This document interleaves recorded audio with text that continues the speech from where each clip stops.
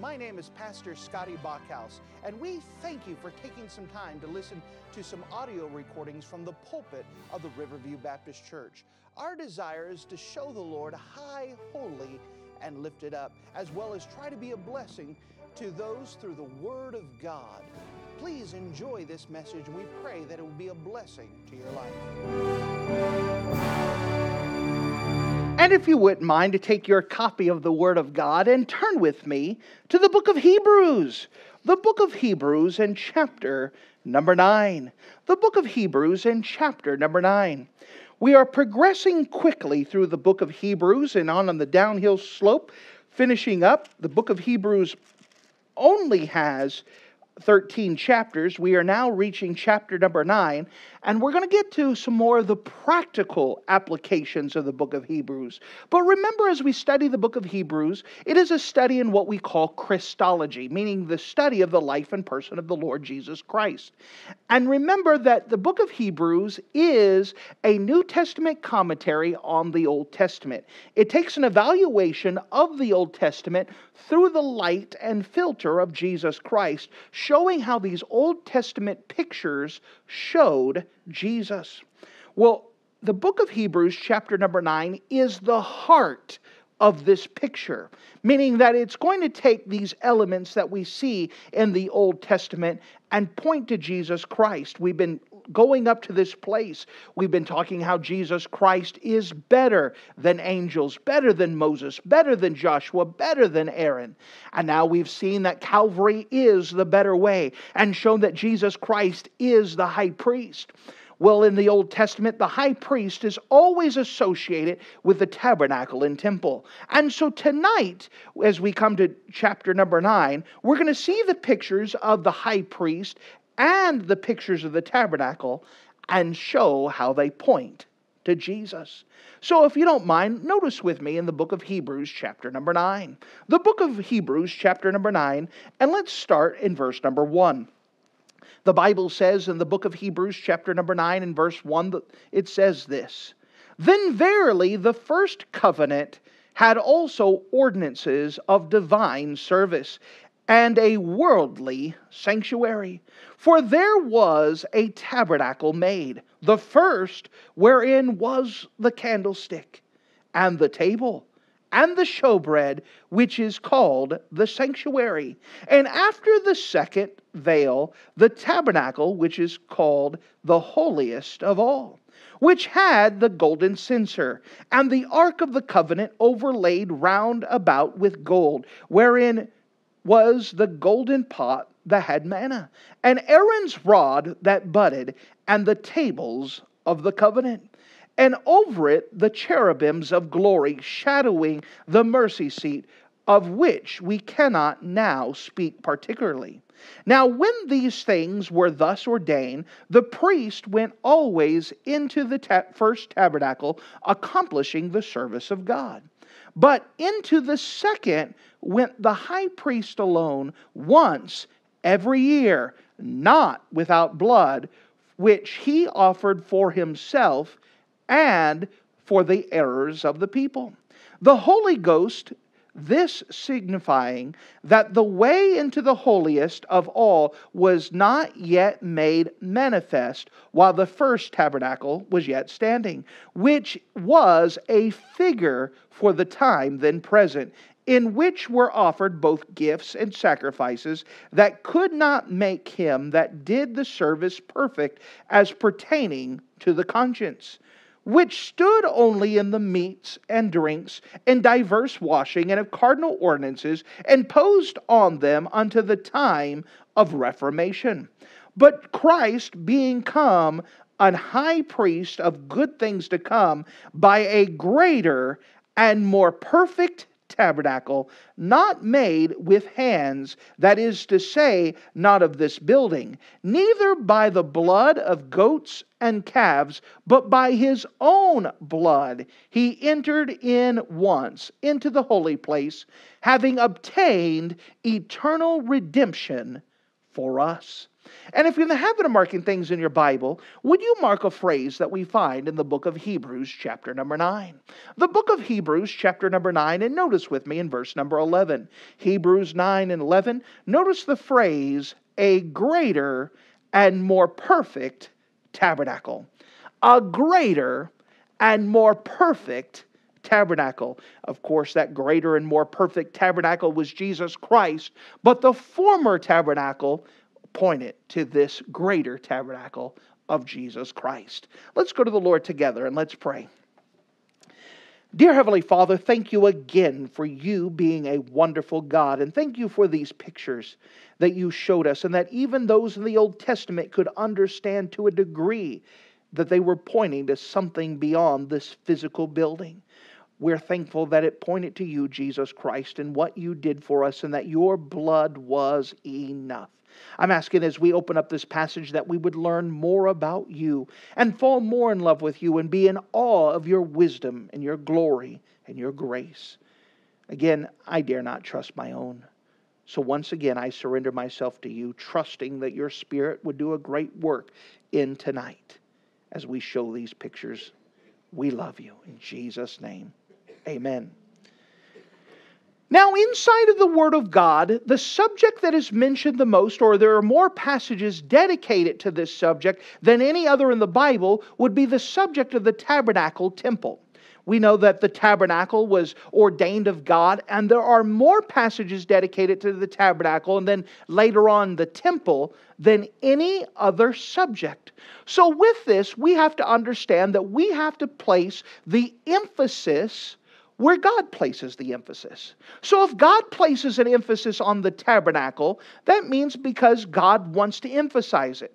Now we understand, why did God spend so much time in the Old Testament talking about the tabernacle? Why was there such an emphasis when King Solomon put together the temple and followed it after the pattern of the tabernacle, just enlarged it? Why was there such a big deal of these things? Well, the book of Hebrews chapter 9 tells us the reason. Because they were a picture of someone yet to come. That all the elements of it was to picture the Lord Jesus Christ. And that God never intended for this to be the end all of the religion. It was meant to work with the Hebrew people to point them to something yet to come. And so with this, let's explore what the book of Hebrews says in the book of Hebrews chapter 9 concerning this tabernacle, and then of course pointing it to Jesus Christ. The very first thing I'd like to show you is the picture of the furniture. The picture of the furniture.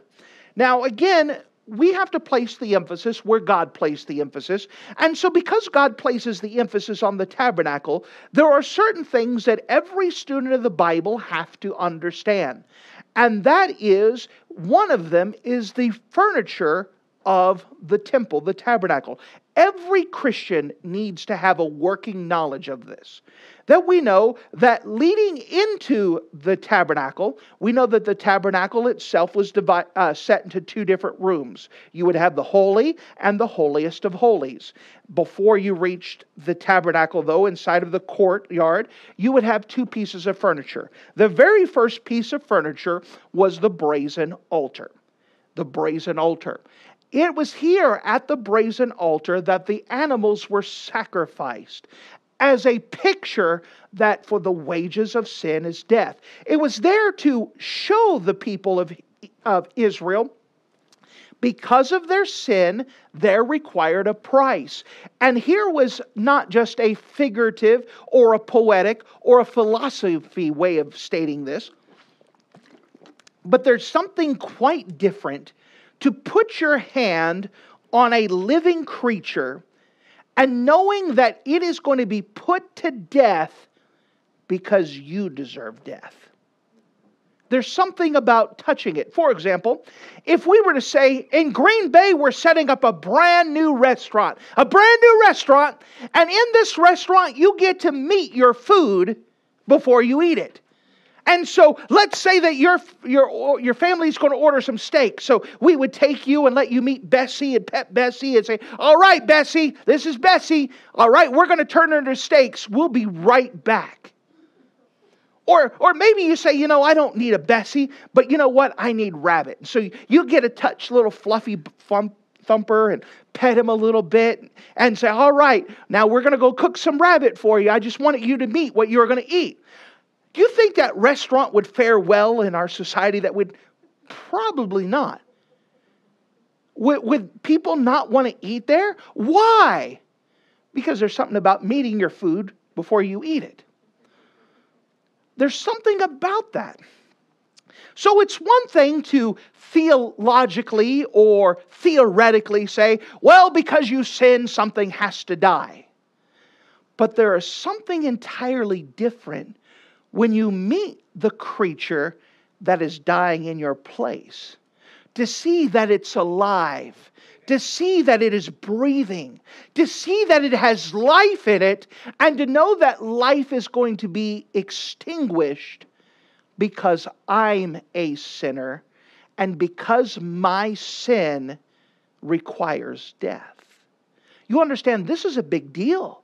This was to put in mind, and remember the Hebrew people were required to do this once a year. They were to make the trek to come to the temple no matter where they were at, to come and make this sacrifice. God did this on purpose to keep in their mind at all times, every year, to place an emphasis, because of my sin, something has to die. For the wages of sin is death. This creature is going to die on my behalf. It was a very real thing. And again, God was trying to picture, hey, this was Jesus Christ. Jesus died for you. By the way, Jesus didn't die for us theoretically. Jesus Christ robed himself in flesh and he breathed. He hungered. He grew weary. He had friends. He wasn't some theoretical being. He was a real person, person robed in flesh who lived the same life that you and I lived. And he died, not theoretically, he died realistically for you.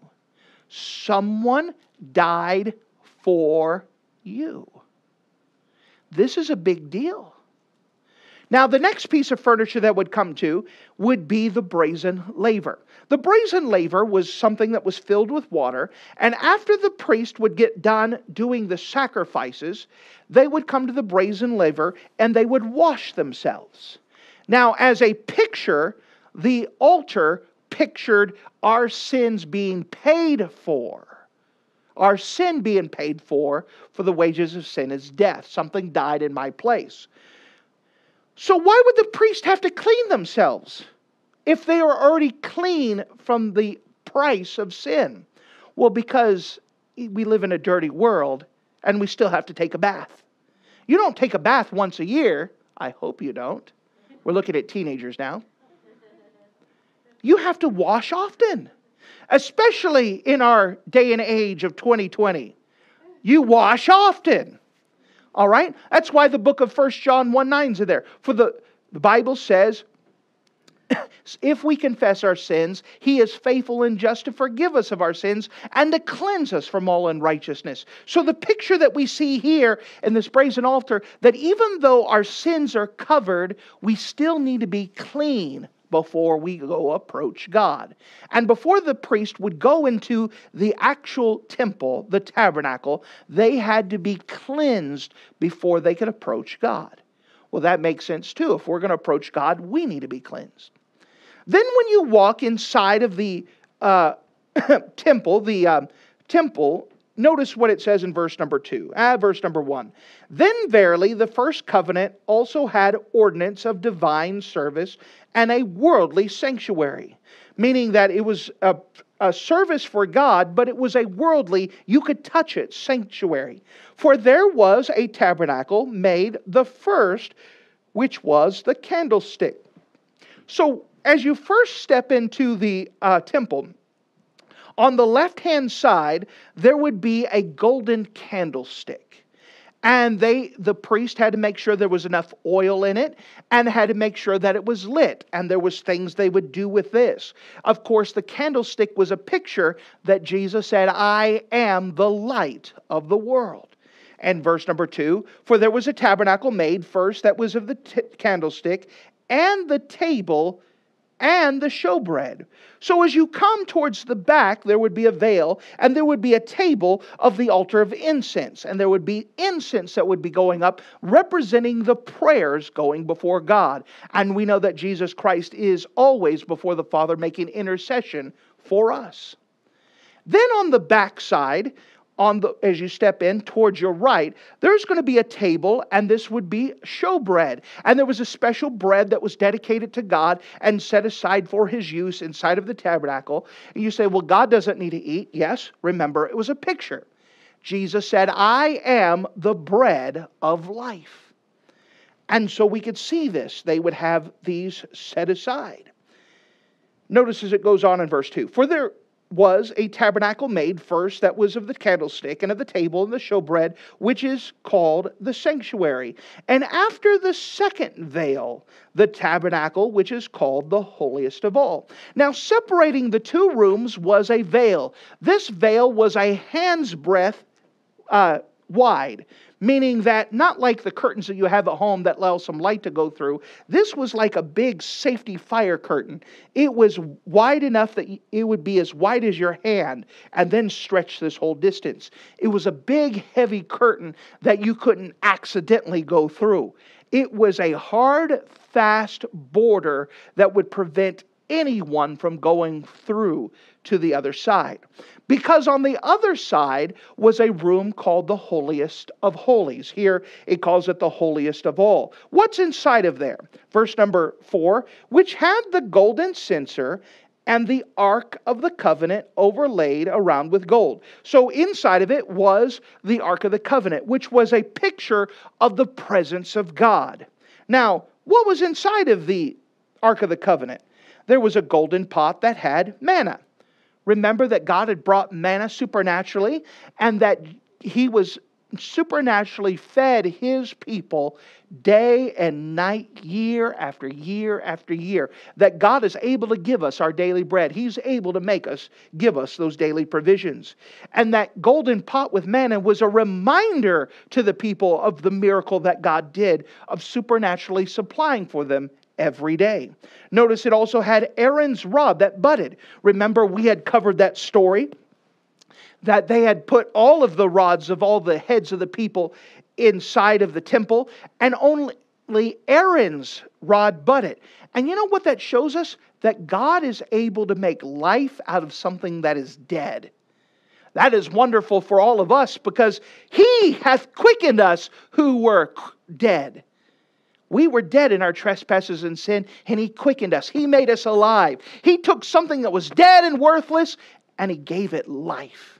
Oh, what a wonderful God. And then the tables of the covenant. We would call this the Ten Commandments. God made sure the Ten Commandments was parked in it too, because it was the law that was required to approach God. And by the way, the law still shows us what is required to approach God: perfection. And we cannot reach it ourselves. So for the wages of sin is death, but the gift of God is eternal life through Jesus Christ our Lord. It reminds us that God is a holy God. Now, all of these were pictures, and each of the Hebrew people were to see these pictures. Can't you imagine some child going, Mom, what's inside of that tabernacle there? Well, they said, well, there's a golden candlestick. Why do we have a golden candlestick? You understand, God put that there for a picture for the Hebrew people to kind of understand a little bit about approaching God. That God had given us the light to His path. These things were to show little pictures of Jesus Christ. Now, again, we had the privilege of having more information. But God gave them some information so they could look forward to the promises of God. We look back and see the completed work that God has done. But for the Hebrew people, God was trying to look them and say, look forward, look forward. I've got something coming. This is just a picture. This is something for you to look at so that way you can know there's something coming. There's something coming. So we could see these pictures of the furniture, these things that are found within it. Notice again in verse number 5. Over it the cherubims of glory shadowing the mercy seat, of which we cannot now speak particularly. The author, who I believe is Paul under the inspiration of the Holy Spirit, says, listen, if I start telling you all about the intricacies, about the tabernacle, about the Ark of the Covenant and all the other stuff, we're not going to get done with this. This is a whole different lecture, but let me tell you, I'm just telling you quickly what was in it, just as a reminder, but it's pointing to Jesus. It's pointing to Jesus. It's pointing to Jesus. Which, as he goes on, because he wants to get to more of the heart of the matter of who this is picturing, the second thing I want to show you is the picture of the priest. The picture of the priest. So not only the picture of the furniture, but we have the picture of the priest. Notice with me in verse 6. Now when these things were thus ordained, the priest went always into the first tabernacle, accomplishing the service of God. Meaning, the priest went in and they were serving God. Whether it was taking care of the sacrifices, or taking care of the showbread, or doing these other things, the priest had their service that they were supposed to do to God. But notice this. But into the second, so we're talking about the tabernacle, it was divided into two rooms. The first room, the holies, was where the rest of the priests, they could do their duties. However, on the second, the Holy of Holies, the second part of the tabernacle, but into the second went the high priest alone once every year. And this was called the Day of Atonement, not without blood, for which he offered for himself and for the errors of the people. So no one was allowed beyond the Holy of Holies except for the high priest, and that was only once a year. And he could not go without blood. So here's what would happen. The high priest would take two goats early in the morning. He would take two goats and they would draw lots. Basically, they would pick off which one's going to win by random chance. And the high priest would take the two goats and to see which one was going to be sacrificed and which one was going to be used later that day as a scapegoat.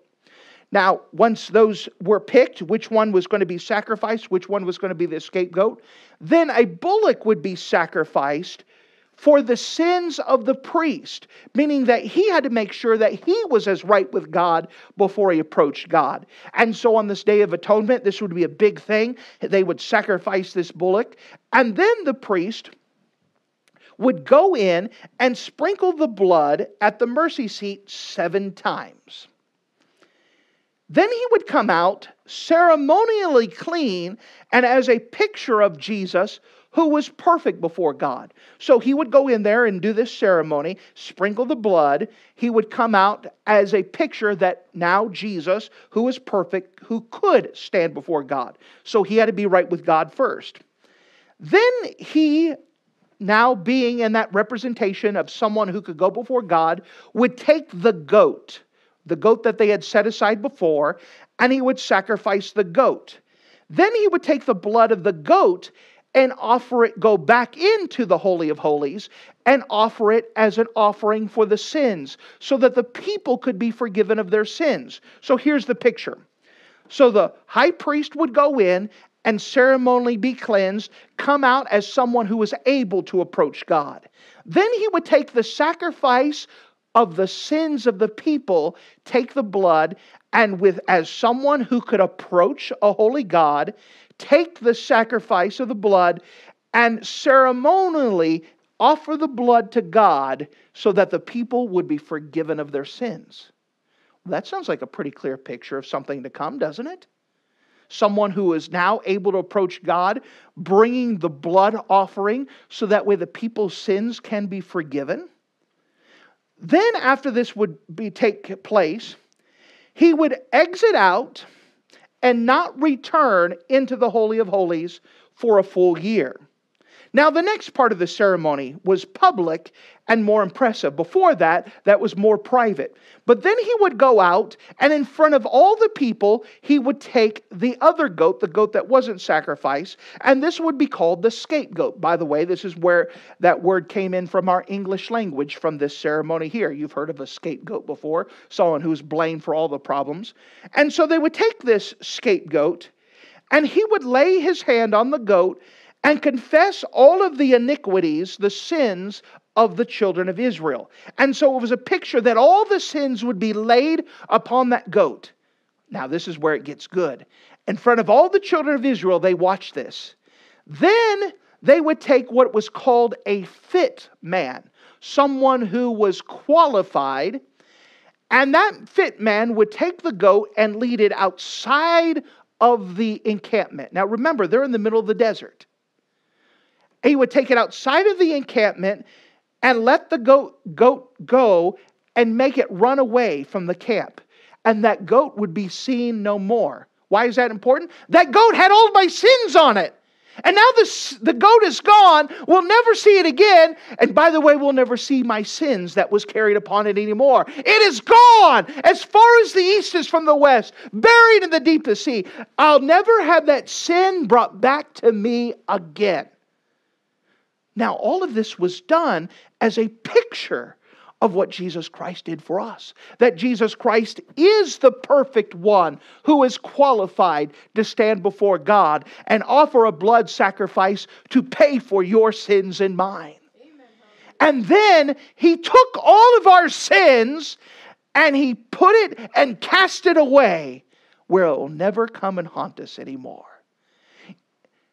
You'd almost think that God knew what He was doing, making all of these pictures.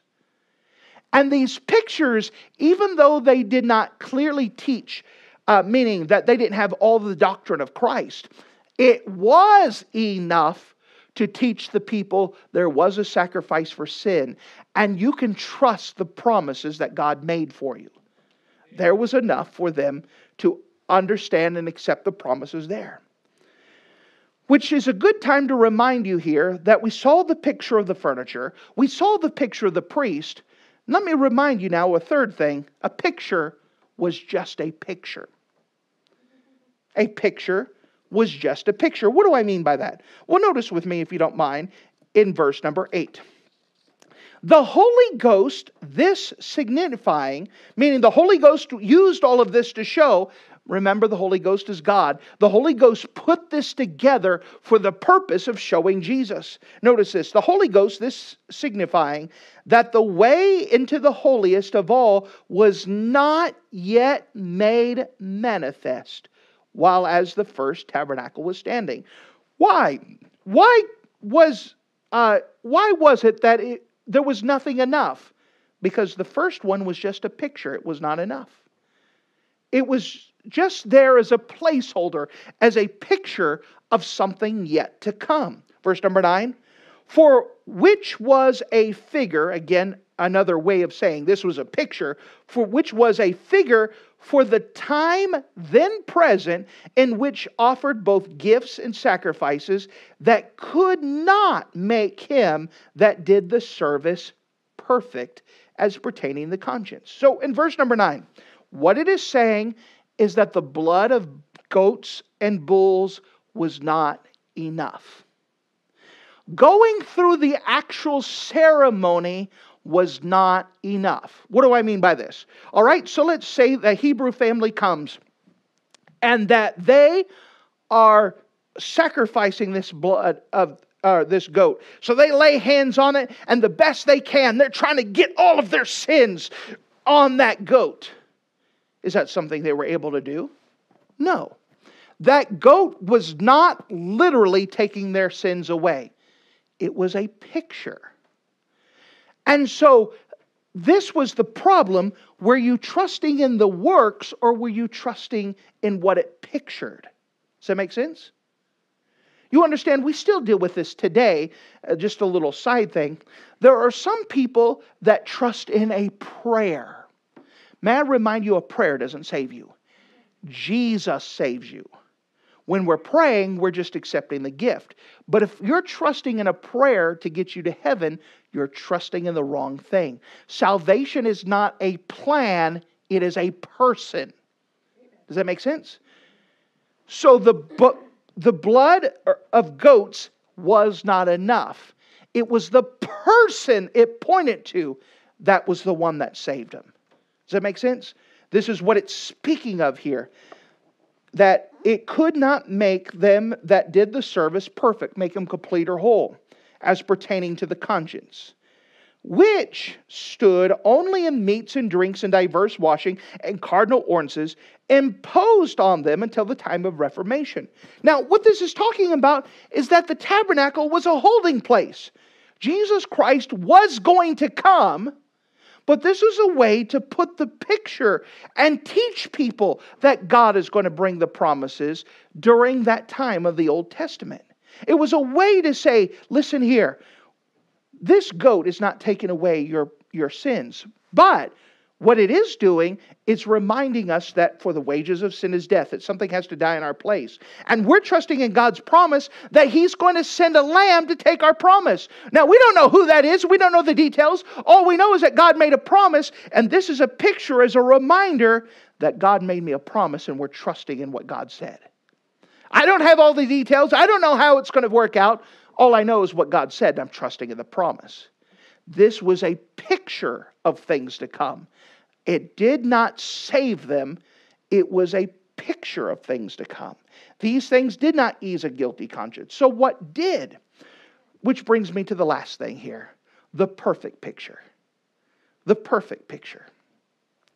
We have the picture of the furniture. We have the picture of the priest. We have the idea that the picture was just a picture. Now we come to the perfect picture. How could the Old Testament saints be saved? That's a good question. Were they saved like you and I were? Yes. How are we saved, by the way? By faith or grace. God has given us grace and we're trusting by faith. What are we trusting in? We're trusting in the promises that God gave to us. We just happen to have more information. They look forward to the promises. We look in the past at what God has already done. Notice what the Bible has to say about this. Verse number 11. But Christ being come an high priest of good things to come by a greater and more perfect tabernacle, not made with hands, that is to say, not of this building. All of this was to picture the perfect tabernacle. That's Jesus. All of that other before, it was a picture. But it was all pointing to Jesus, who in His own body bore our sins. Who every part of the tabernacle pointed to Christ. And whereas the tabernacle was a fascinating study, and some say the only perfect building because its plans came directly from God, it was still temporary. It was only a picture. It was a placeholder pointing up to the perfect one, Jesus Christ. Notice it again in verse number 12. Neither by the blood of goats and calves, but by His own blood, He entered in once into the holy place, having obtained eternal redemption for us. Jesus Christ was the greater and more perfect sacrifice. It was by His blood that paid our price. Over and over, we're going to see a great emphasis on the blood in the next chapter. In fact, Sunday morning's message is titled, The Blood. And it's going to place an emphasis here that blood of goats and calves and lambs never paid the price for sin. Never. It was always Jesus Christ's blood that was enough. All this was a picture. It was a way to get the people to look to that. So the people were never supposed to trust that the blood of the goats was to pay their price. They were always to understand this was a picture. Now, unfortunately, many of them took to religion and they believed honestly and fervently and deeply that the blood of goats paid their price, but it did not. It was Jesus' blood that was the only one that was enough.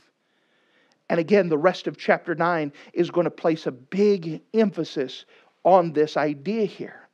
Jesus Christ was the perfect sacrifice. It was only by His blood, that we received forgiveness of sins. Nothing else could do the job. Jesus' blood and Jesus' blood enough. Which brings me to this idea. What are you trusting in?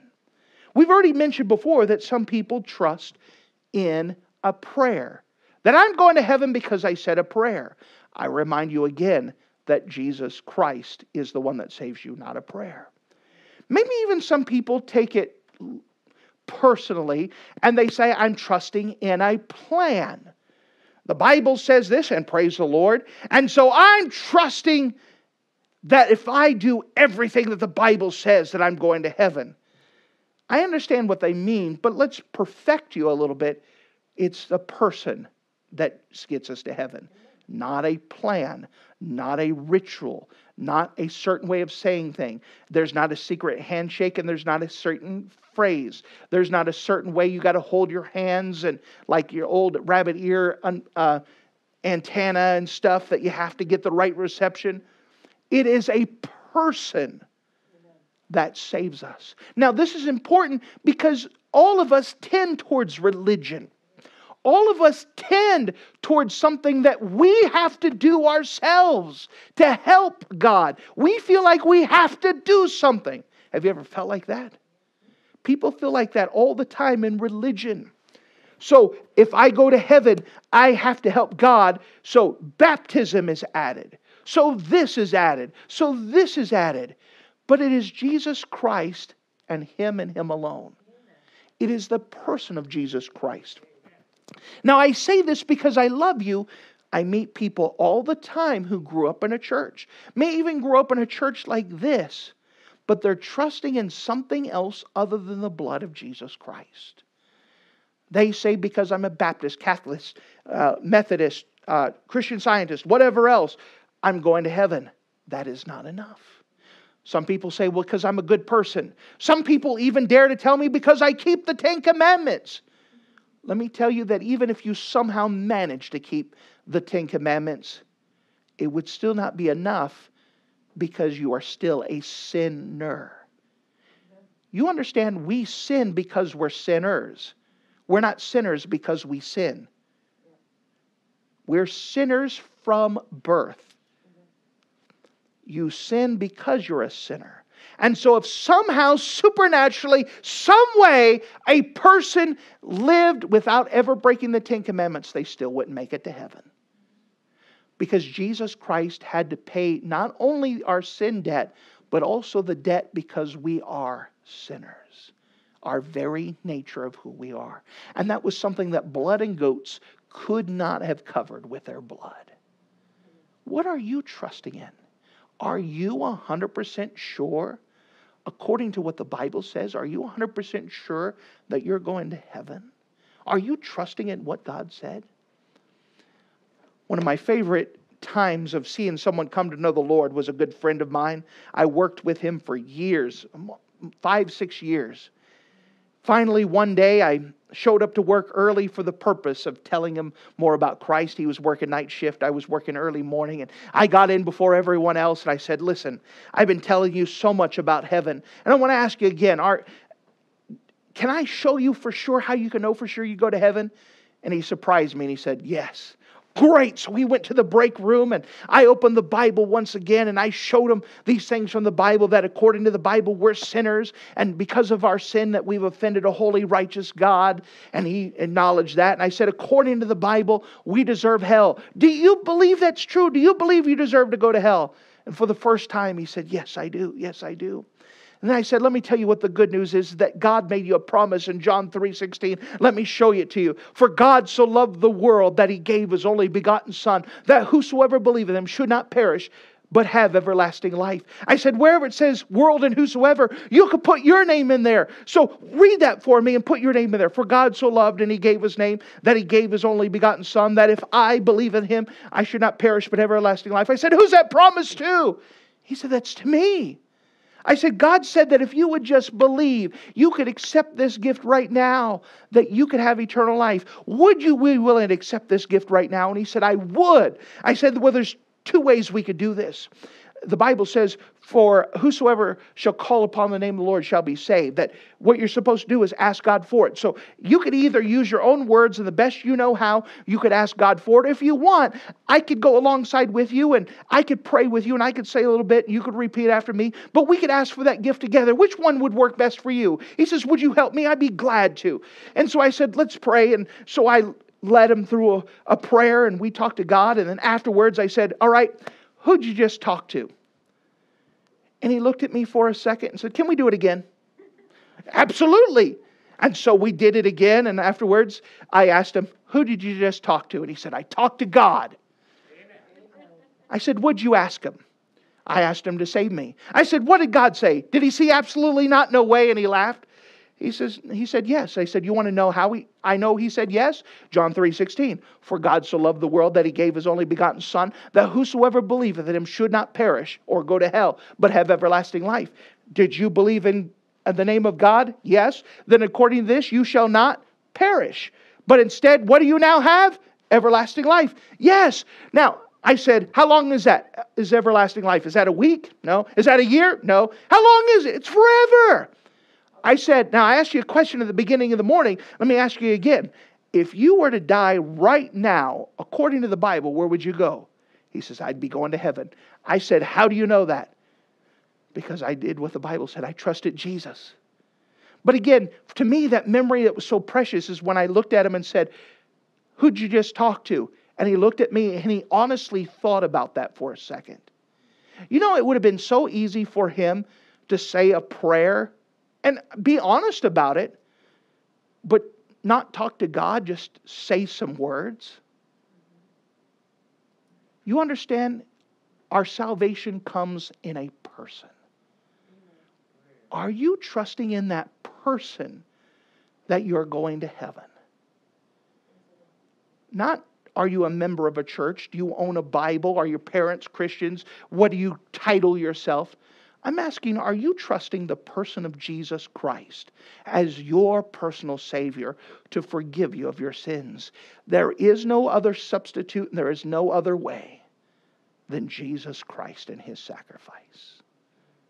For those of you who are saved, let me give you a reminder that when you deal with people, we're not pointing them to a plan, we're pointing them to a person. When we're dealing with people, we're not trying to get them to trust in religion or become a Baptist, Catholic, Lutheran, whatever else. We're trying to get them to trust in Jesus. He is a real person. There is no other way. And by the way, religion is so much ingrained in every person that there are a lot of good people who are trusting in religion to get them to heaven. And let me tell you, there's a lot of good people who are going to an awful place called hell because they're not trusting in a person, the person of Jesus Christ. Let me warn you, dear soul winner, that's what we have to point people to. It is a person that they have to trust in. Him and Him alone. There is no substitute. And when you start working with people, you'll start to pick up on this, especially if you're paying attention. What are they trusting in for their salvation? Are they trusting in a person or are they trusting in a plan? Thank you for listening to this audio message. This is Pastor Scotty Bachhaus, and I encourage you to take this information that you just received and make a specific decision to follow after the Lord. If you don't know Jesus Christ as your Savior, let me beg you to take the time to receive Jesus Christ for the forgiveness of your sins. If you are saved, I encourage you to make a decision in your life to help you get closer with the Lord. If there's anything specific we can do to be a blessing or to pray for you, we encourage you. Look us up on the internet at riverviewbc.com. Once again, that's riverviewbc.com. Or if you would prefer to call us, you can give us a call at area code 920-530-6308. Once again, that number is 920-530-6308. If there's anything we can do to be a blessing or an encouragement to you, please let us know. We would love to make ourselves available. Thank you.